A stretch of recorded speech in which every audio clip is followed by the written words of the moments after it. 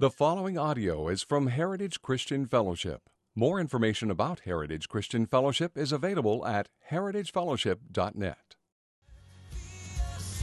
Good morning, Heritage. How you guys doing? All right, hey, if anybody needs a Bible, will you throw your hand up in the air? Just leave it there for a minute, and we will bring you a Bible. This can be something you can borrow, or you can keep it if you need it. Hey, guys, one quick announcement, too. Jeff forgot on purpose. He didn't forget on purpose. He just forgot. One announcement. The next 2 Sundays, this is really important. The next 2 Sundays, because they're resurfacing the gym floor in here, which they do every year, we have to meet outside. We get to meet outside in the breezeway, which is going to be really fun. And we're going to do that one service, and it's 9:30, both services, right, Aaron? Okay, so the next 2 weeks, everybody say 9:30, outside, one service.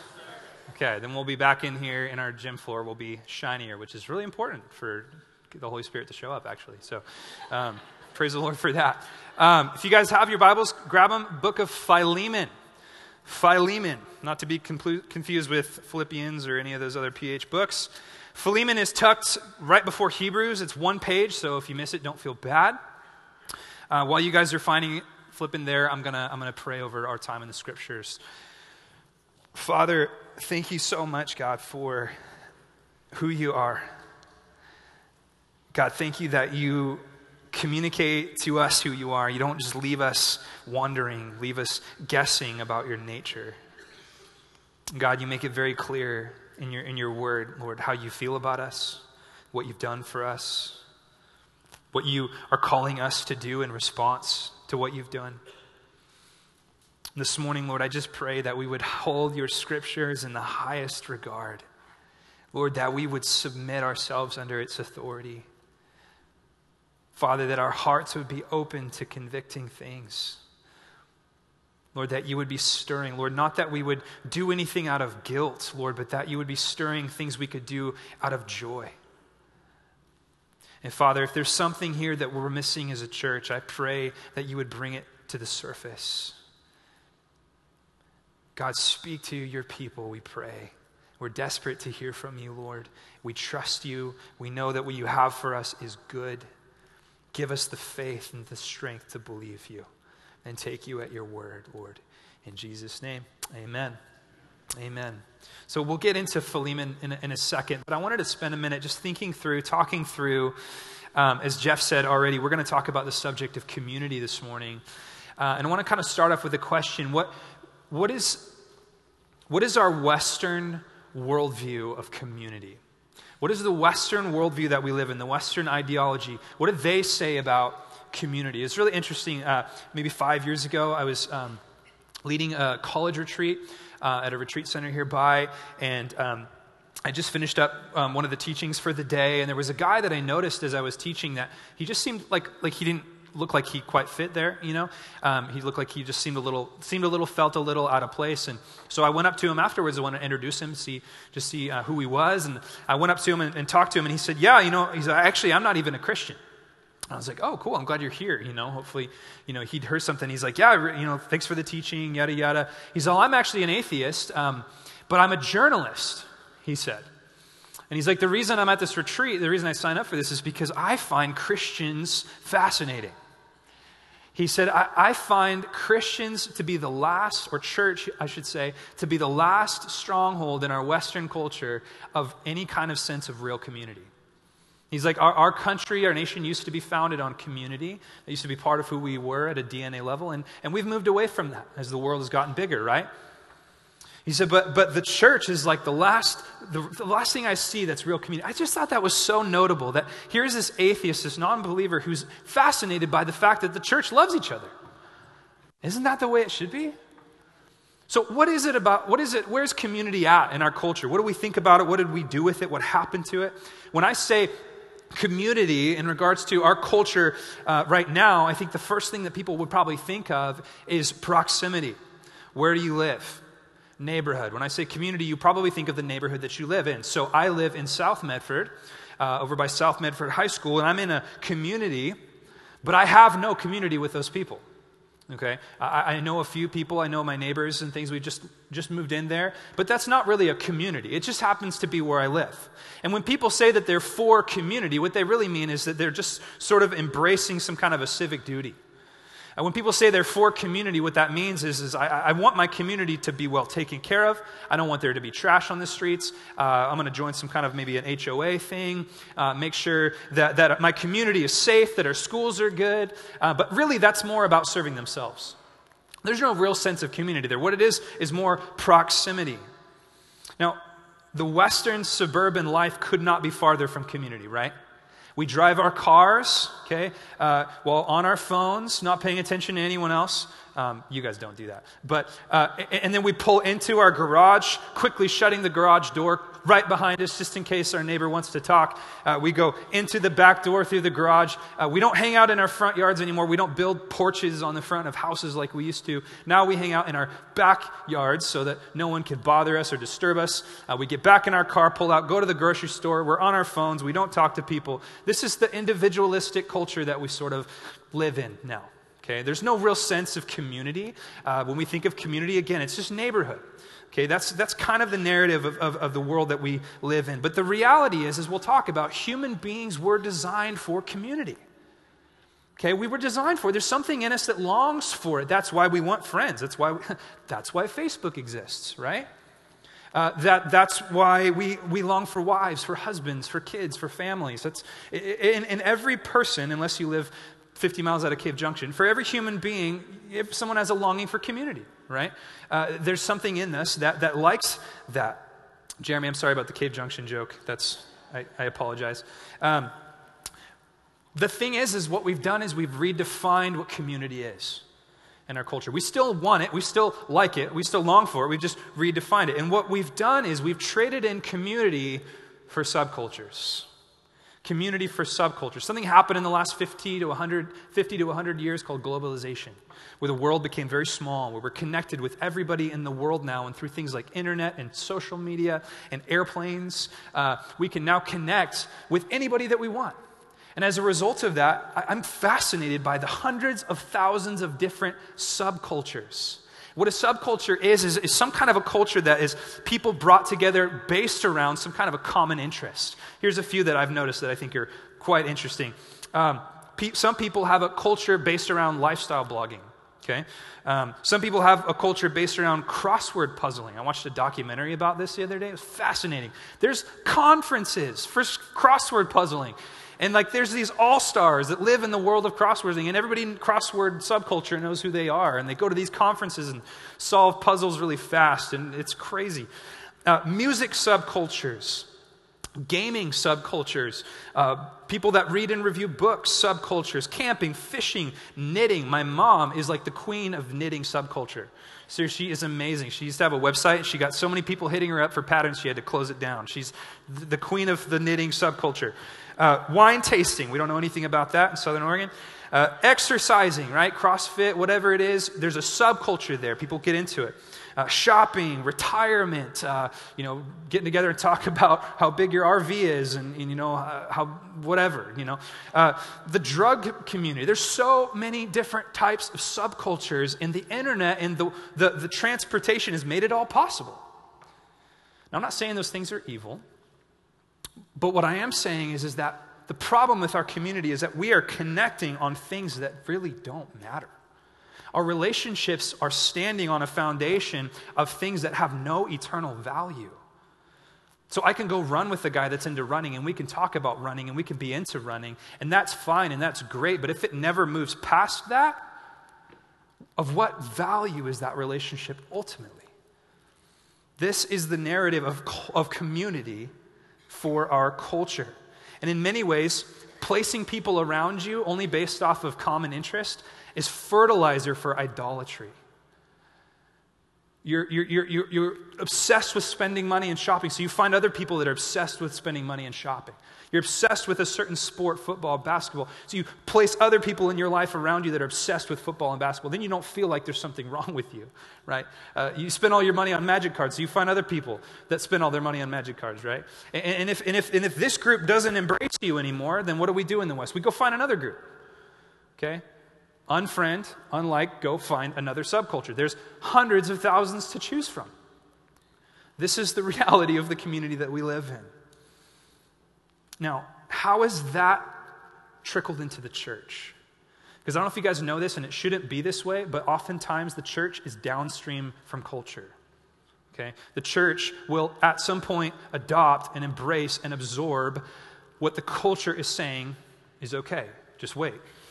Some things that the culture is saying, okay, will trickle down, already are trickling down into the church.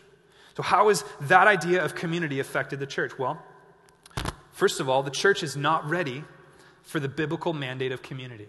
When the church in the West hears things like church discipline, confession, accountability, and commitment, they cringe.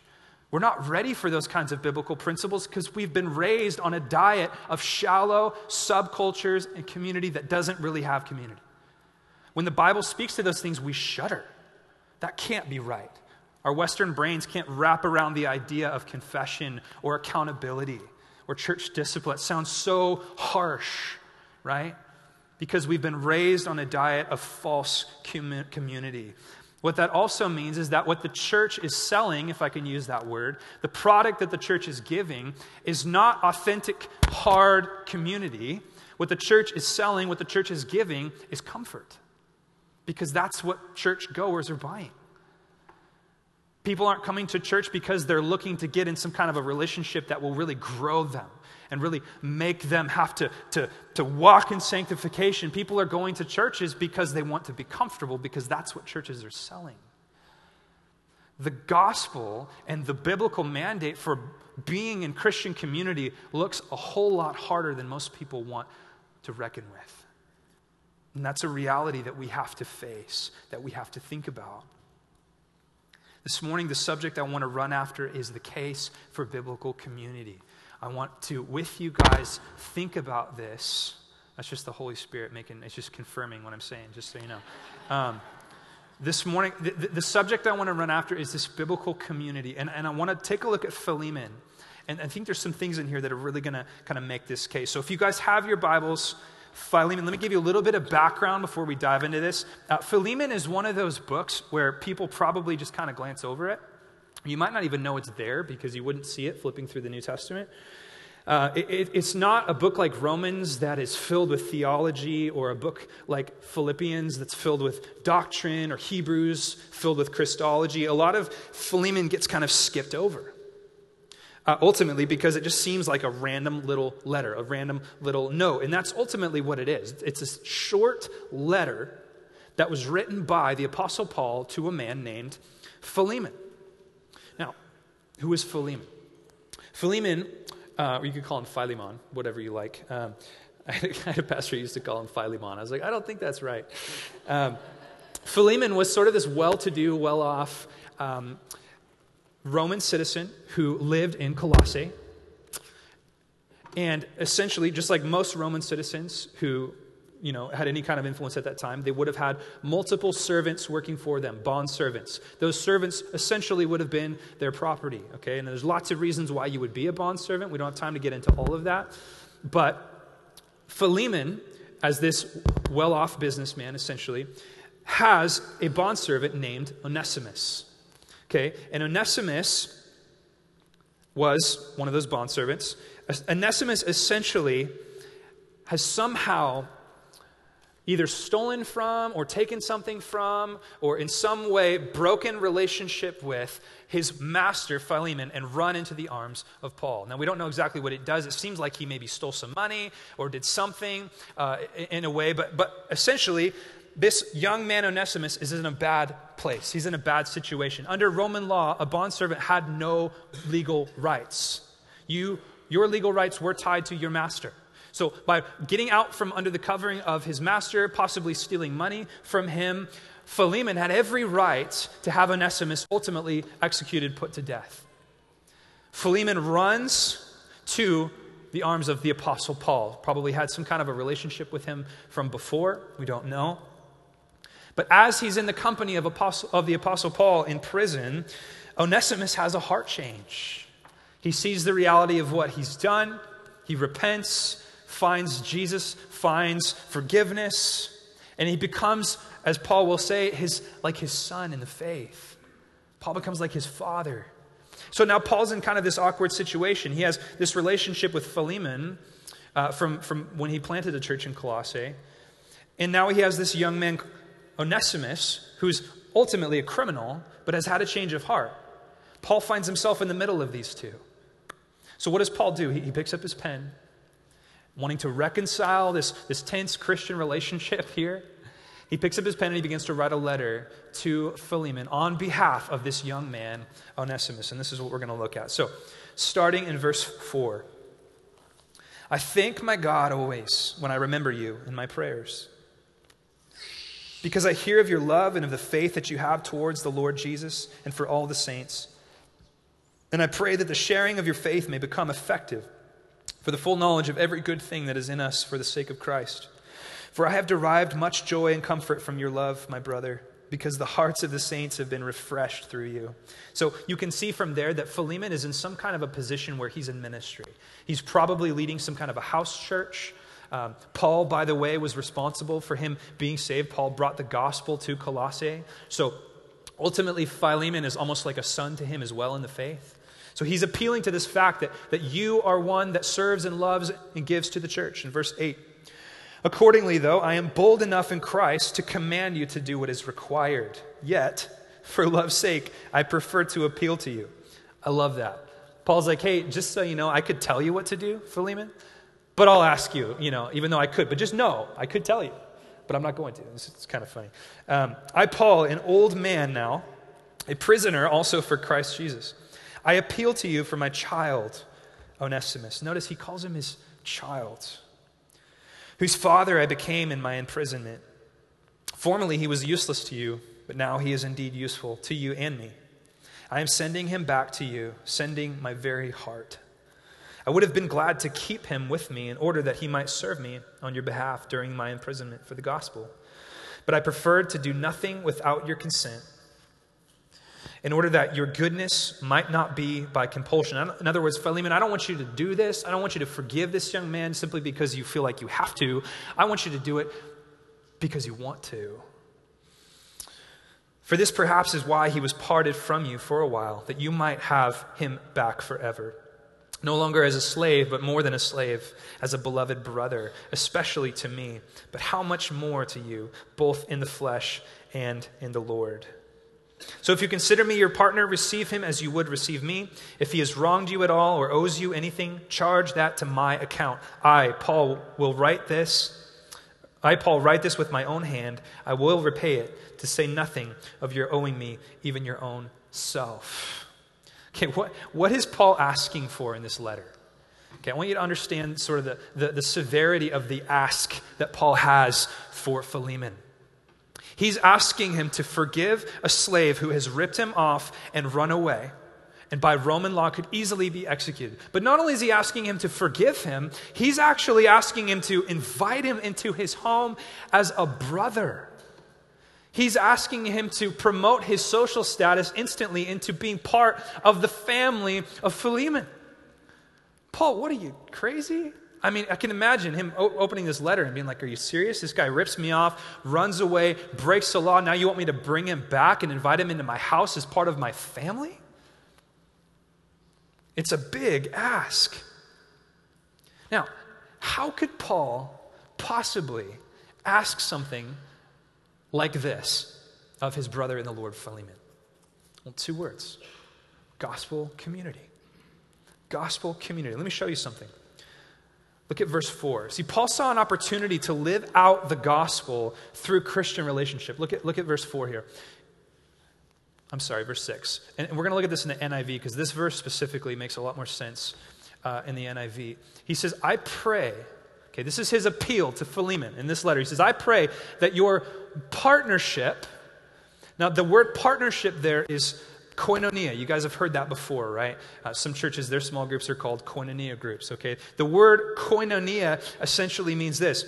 It means partnership. It means having a mutual interest. It means community, fellowship, mutual participation is the idea. Paul's saying, I pray that our mutual participation, our sharing is what the ESV says, or our partnership, what the NIV says, that our partnership, our community with us in the faith may be effective in deepening your understanding of every good thing we share for the sake of Christ. So here's Paul's reason for asking. Here's Paul's why behind asking such a big thing of Philemon. He says, you and I, if we do this, our partnership, our community will illustrate what God's love looks like. You see, for Paul, the gospel wasn't just something to speak. It wasn't just something to say. It wasn't just something to preach or proclaim or write about. For Paul, the gospel was something to live. It was something that needed to be illustrated, something that needed to be fleshed out through the life of Christian relationships. What I love about the book of Philemon is, though it's not some big theological work, what it is it's a snapshot of what it looks like for the church to love each other, for the church to work through things, for the church to have tension in those relationships. And what Paul is saying is, by this tension in this relationship, you have an opportunity, Philemon, to model the gospel. And when we partner in it, it will be effective in deepening your understanding of every good thing that we share for the sake of Christ. I'll say it this way. The gospel may be heard through preaching or through the reading of the word, but it is seen in 3D by the way Christians love each other. Okay? There is a deficit if all that you do is hear the word of God. If you do not put into practice the gospel that has been preached to you, you are at a deficit in your understanding of who God is and what he's done and how he loves you. The New Testament is not all theology, and theology is simply the study of God. The New Testament is partly theology, but it's also, by and large, ecclesiology. And ecclesiology is the study of the church, how the church is supposed to interact. You look at any epistle that Paul writes, look at Ephesians, the first 3 chapters, all theology. This is who you are in Christ, this is who God is. And then the whole second half of the book, Paul devotes to how to live with each other. It's kind of a big deal. It's kind of important to him. He spent half of his epistles explaining how to get along. The reason is because we cannot understand the gospel fully unless we see it worked out within the confines of Christian community. That was God's plan for how we understand the fullness of the gospel. And that's what Paul is saying right here. Listen to what the theologian Francis Schaeffer asserted. He said this. He said, our relationship with each other is the criterion the world uses to judge whether our message is truthful. Christian community is the final apologetic. This is how they will know. What did Jesus say? A new commandment I give to you, that you love one another just as I have loved you. You also are to love one another. By this all people will know that you are my disciples, if you have love for one another. Okay, not just they will know you are Christians by being a loving person. Okay? They will know that you are Christians by how you love one another in the church. And you take care of each other. That you're family, that you act like it. That you get along. And if you don't get along, you don't run. You stay together. This is the final Christian apologetic. This is how the world knows that we're different, by the way that we love one another. It's huge. So what does the Bible say about community? This is a lot. I don't have to go very far to make a case for biblical community. It's right there in the beginning. In Genesis, God created man in his image. And it says specifically, let us create man in what? Our image. Guys, our God is a community. He himself is 3 in 1. God, before he even created mankind, had a community. If I can say this, he was a small group. Okay? That might be a little weird. Okay, but seriously, God created mankind for the purpose of being invited into his community that he had within himself. Well, how do you know that? Because in John 17, when Jesus prays for the church, he prays specifically that they would be one like him and the Father are one.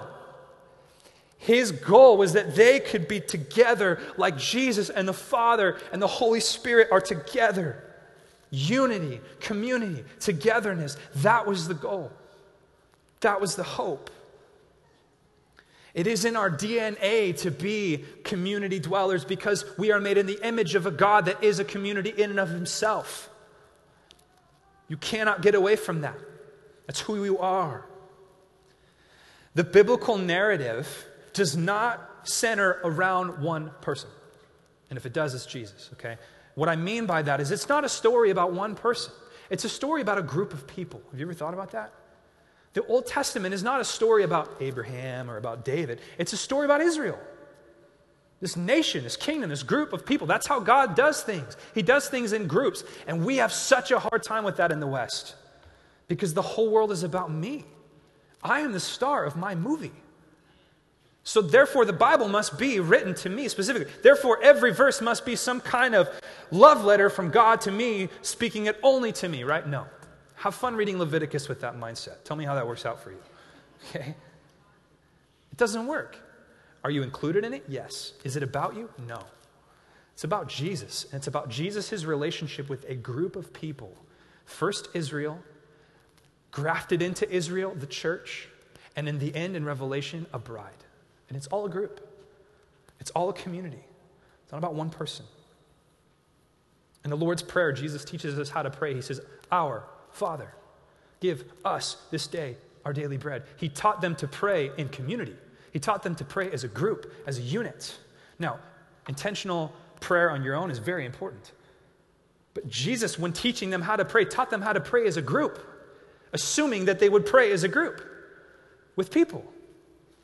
It's important. The law in Leviticus was given so that the nations could see how Israel, this nation ruled by God, existed with one another.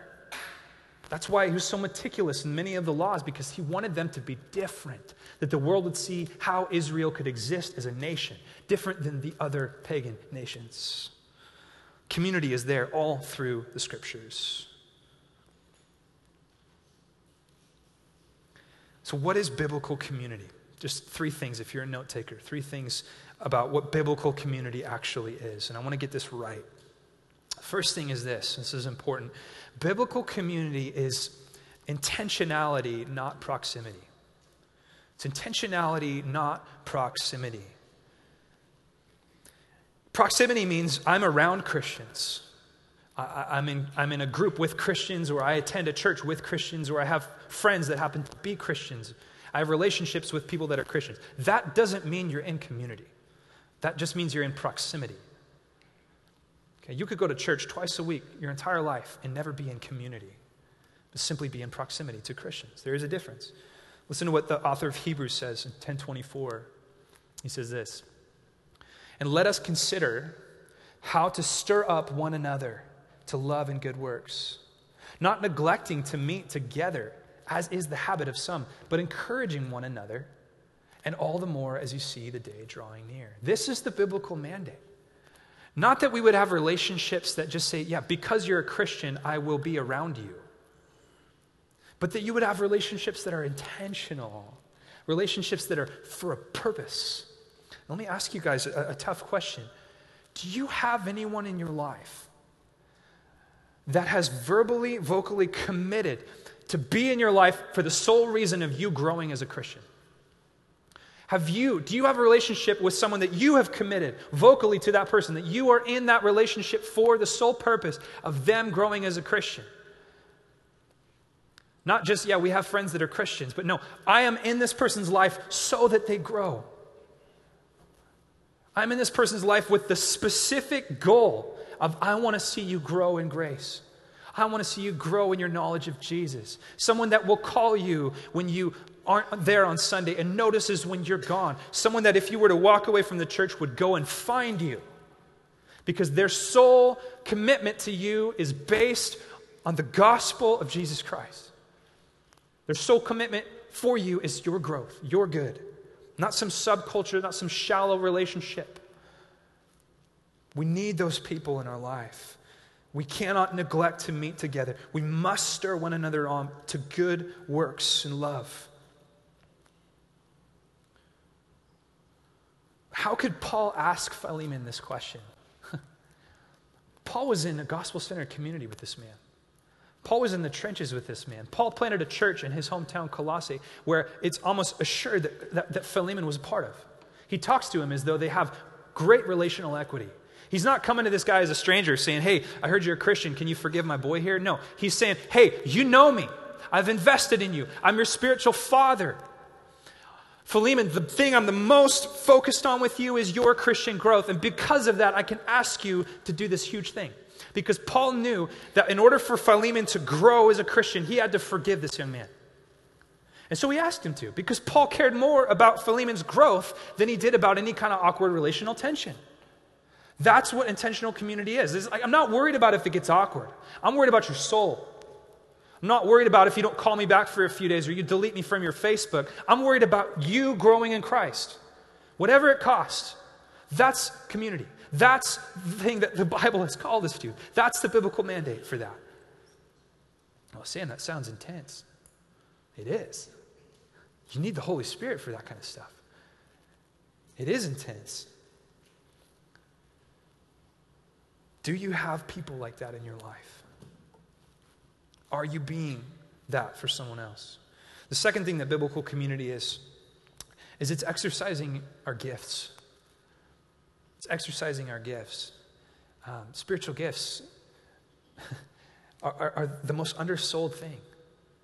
God created you guys to be on mission. He created you guys with a unique set of giftings that the Bible sort of peels back the curtain a little bit on for us to see.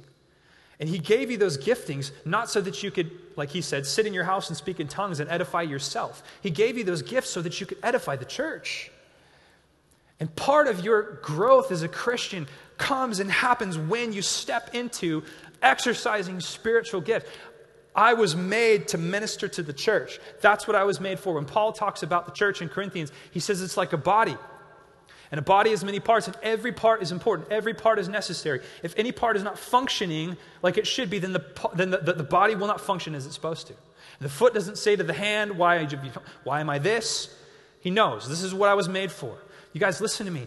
You were designed to be the ministers to the church.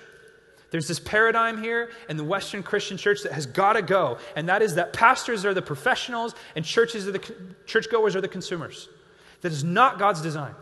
God's design was that the church would minister to the church.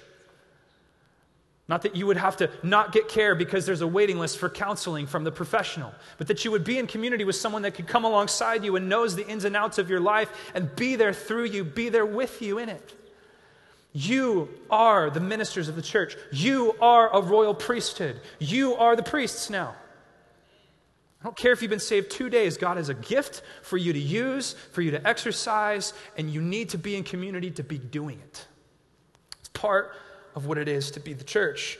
Ephesians 4:15, rather, speaking the truth in love, we are to grow up in every way into Him who is the head, into Christ, from whom the whole body, joined and held together by every joint with which it is equipped, when each part is working properly, makes the body grow so that it builds itself up in love. That is how the church is supposed to be functioning. If a church is dying, it's not just the pastor's fault, it's the church's fault.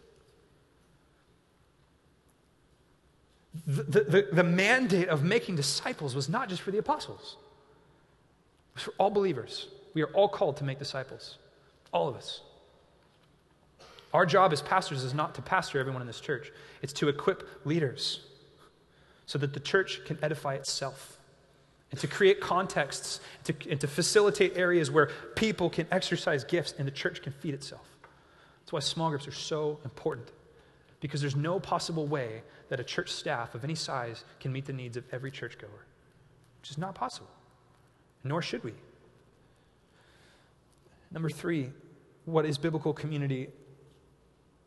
Biblical community is the natural reaction to believing the gospel. I want to point something out to you. Look at verse 17 of Philemon. Look at what Paul says in making the case for this young man. He says, for if you consider me your partner, there's that word again, koinonia, okay? If you consider me in community with you, receive him as you would receive me. If he has wronged you at all or owes you anything, Charge it to my account. I, Paul, write this with my own hand. I will repay it. To say nothing of your owing me even your own self. What's Paul doing here? Paul is fulfilling the biblical mandate for community out of response for what's been done for him by Jesus Christ. So Paul says, he doesn't say, hey, bro, will you just please forgive this guy? He says, no. If you don't want to forgive him, then I place myself in his shoes. Here's Onesimus. Paul says, I will stand in front of Onesimus, and I want you to see, Philemon, I want you to see me when you see him. I want you to see my good report with you. I want you to see my relational equity with you. I want you to see my apostolic authority, my position when you look at that young man. Don't see his faults. Don't see his flaws. Look at my righteousness. And whatever it is that charged to his account, charge it to mine. What does that sound like? Paul's doing what's been done for him. That's exactly what Jesus did for Paul. He stands before God the Father and he says, Father, don't look at Saul, the murderer of Christians. I stand in front of him. See my righteousness. Accredit my righteousness to his account. I'll take his garbage. I'll take his murderous ways. I'll take his stuff. That's the gospel. So Paul is able to have this kind of deep community relationship with this young man and with Philemon because he's doing it out of response for what Christ has done for him. That is how biblical community should happen. And a response to the gospel. Can I point out something interesting? Philemon is the only book in the New Testament that does not mention the cross. Oh, that's weird. Actually, it doesn't need to. It doesn't need to. Because Paul modeled it. He modeled what happened on the cross by saying the gospel, it's just not something we're going to preach. We're going to do it within the avenue of the local church, within the avenue of biblical community. He modeled the gospel, and we see it. What an amazing picture. So, how do we achieve that? If we can agree that the Bible has called us to be in biblical community with one another, intentional community, how do we achieve that when we're in a group or a church that is 600, 700, 800 people? How are we supposed to do that? Can you do that from a pew on a Sunday morning? Maybe, if you catch someone while they're running to get a donut. I'm not saying that this isn't important. This is important. But I'm going to make the case that you cannot have that level of intentionality, and you will not have that level of intentionality if you only come and sit in a pew. It is not an adequate avenue for you to have the kind of community God is calling you to. It's just not.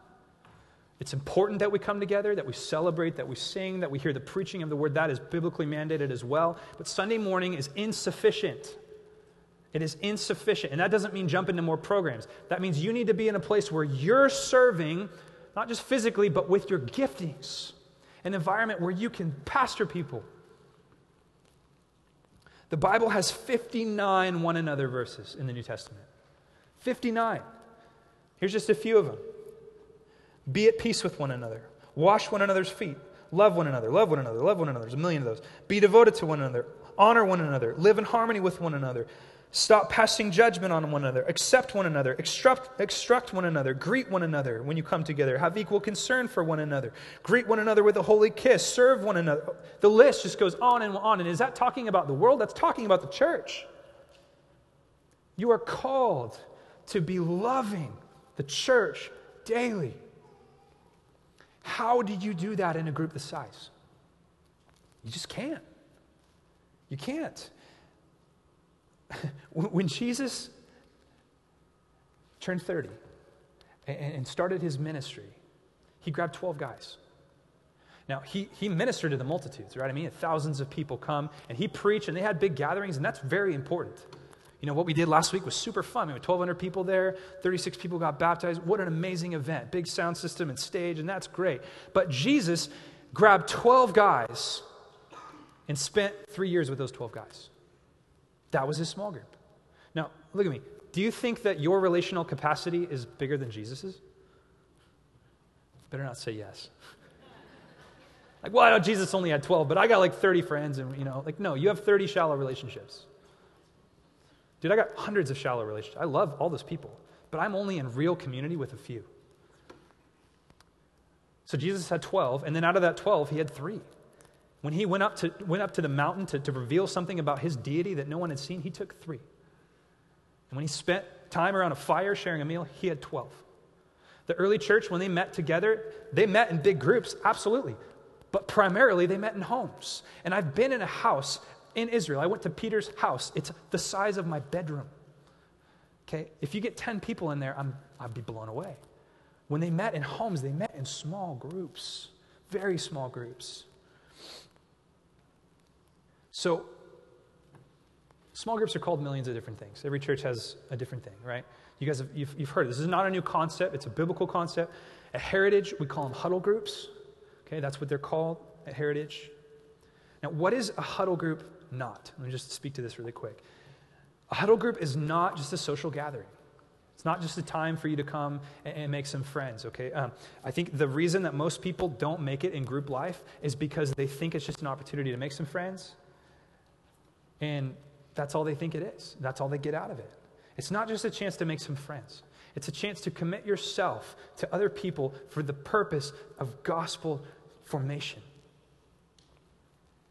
It's not just a Bible study, although you will study the Bible. It's not a chance for someone to just teach for an hour. We get that. We get teaching. Sundays, Wednesdays, podcasts, we get lots of teaching. Small group is a time for the leader to facilitate a conversation where you get an opportunity to actually speak and think through the gospel. That's the point. Conversation. It's not an event that you go to if nothing else is in the way. It's not like, well, if I don't have T-ball and if I'm not tired and I haven't fallen asleep by 6 o'clock and you know what I mean? Like, then we'll go. Like, it's something you say, we'll be there. Unless we're on vacation or something, we'll be there because this is our family. And this is important. Well, what is a huddle group? Here it is, okay? A huddle group is a group of believers that have committed to intentionally grow through authentic, gospel-centered community for a season of time. Doesn't have to be forever, but a season of time. I got opportunity to witness my in-laws' small group. We went up to a campground where they were at, and these guys have been together for like 10 years or something. It was so cool to see the way they loved each other, the way they interacted, how much fun they had, how much laugh they had, see how many prayer walks people were taking, see how much honesty was there. Man, there's something so cool with longevity. These people have been together. It was amazing. Our vision statement for this ministry is making big feel small by moving Heritage from attending to belonging. Our heart is that you wouldn't just feel like you're filling a seat, but that you would feel like you're part of a family. And unfortunately, this church is too big for you to be known if you just come and sit in a seat. You've got to get out of the seat. You've got to make relationships. There's 4 primary things we emphasize in huddles. One of them is to learn together. We're going to get in the scriptures. We're going to grow together. Second is to serve together. Okay, so like my group and Jacob's group, we do, every group will have a missional focus. Something that gets you outside of your walls. So we've partnered with every child. We're kind of adopting foster families throughout the valley. You guys saw the video at Church at the Fair. That was actually my group's foster family that got interviewed, which was really cool.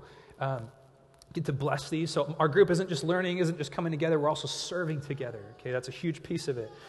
Groups lead together. Everyone in the group will play a part. Someone might be over, the kid thing. Someone might be over hosting. Someone might be over planning activities out of it. Everyone's going to play a part. Everyone's part of it. And groups do life together. Okay, our group, we have a baby like every week. Literally, I think we had like 3 babies in the last month. So, we're there bringing meals. We see each other in the hospital. We're at each other's birthday parties. I mean, we're just doing life together. That's part of it. So what is changing about huddles? Now, you guys might be like, wait a minute, you guys have had huddles. What happened with huddles? What happened to my huddle? I was in a huddle a year ago. Exactly. If you don't know where your huddle is, then we got to change some things, okay? We're changing a few things in regards to huddle. One of those things is we're trying to paint the picture that it's not just the leader that needs to be committed. It is the whole group, okay? Because what was happening is groups were so loose and easy to get in and out of that there was no real commitment. So now we're just changing it a little bit. The process for getting into a group looks a little different. It looks like this. Grab an application on your way out. Everybody say hi to Jacob. Jacob, can you wave your big muscular arm? Okay. Jacob and I are leading this ministry together. He knows more than I do about a lot of things. So he'll be at the info desk. Grab an application from him. Pray about it. Think about it. Some information there too for you. Fill it out if you want to do it. Drop it back at the info desk. Okay, we'll be in touch with you. There's a class now, a class to get into a huddle group, a 2-night class. It's going to be a blast. It's going to be really fun. There'll be childcare. It's going to be interactive.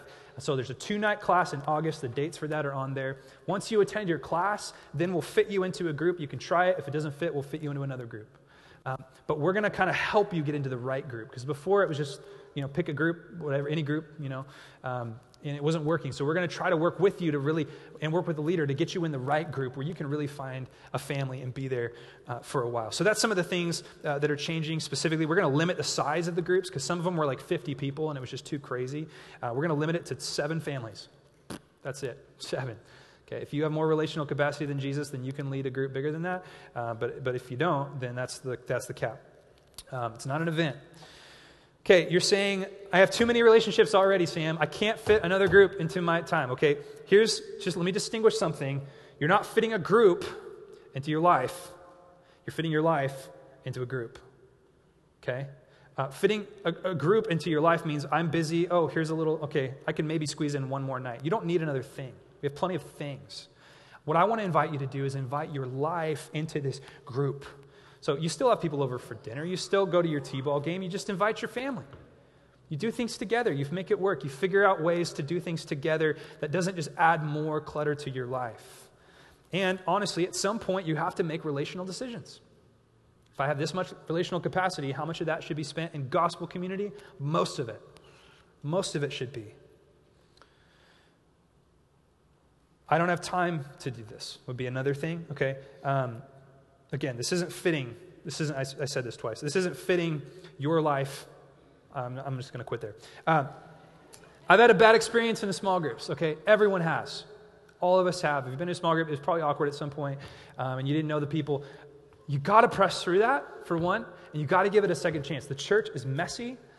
Relationships are hard, but it's through the messiness that we grow, okay? You got to give it some time. My group has been a group for 4 years. We're just now starting to feel like a family, and it's taken 4 years. 4 years. Not to discourage you. But it's so good now, okay? It's so good now. So, one final thing, and then I'll cut you guys loose. In Philemon, in verse 10, listen to what Paul says. He says, I appeal to you for my what? For my child, whose father I became in my imprisonment.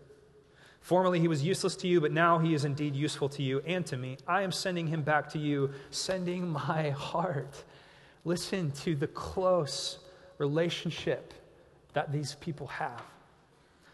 You will never find a deeper relationship than one that is centered on Christ. And I appeal to you, go after that. It doesn't have to be through Heritage Huddles. The group that I spoke about, my in-laws group, it's not a Heritage group, they're just a group. If you have that already, keep going for it. If you don't have that, let's go for it here. He says in verse 15, for this perhaps is why he was parted from you for a while, that you might have him back forever. Paul's saying this relationship that you're going to have now with this boy, Onesimus, it's going to last forever. There are no longer relationships than the ones you will have that are centered on Christ Jesus. Amen? But it will not happen by accident. Being in a Christian community will not happen by accident. It needs to be pursued with intentionality. And that's all I got. Would you guys stand with me? Just a reminder again, so Jacob, and I'll probably sneak out that way too, at the info desk, grab an application, grab some information if you're interested. There's more stuff to read there about kind of what we do and seasons and all that kind of stuff. Classes in August.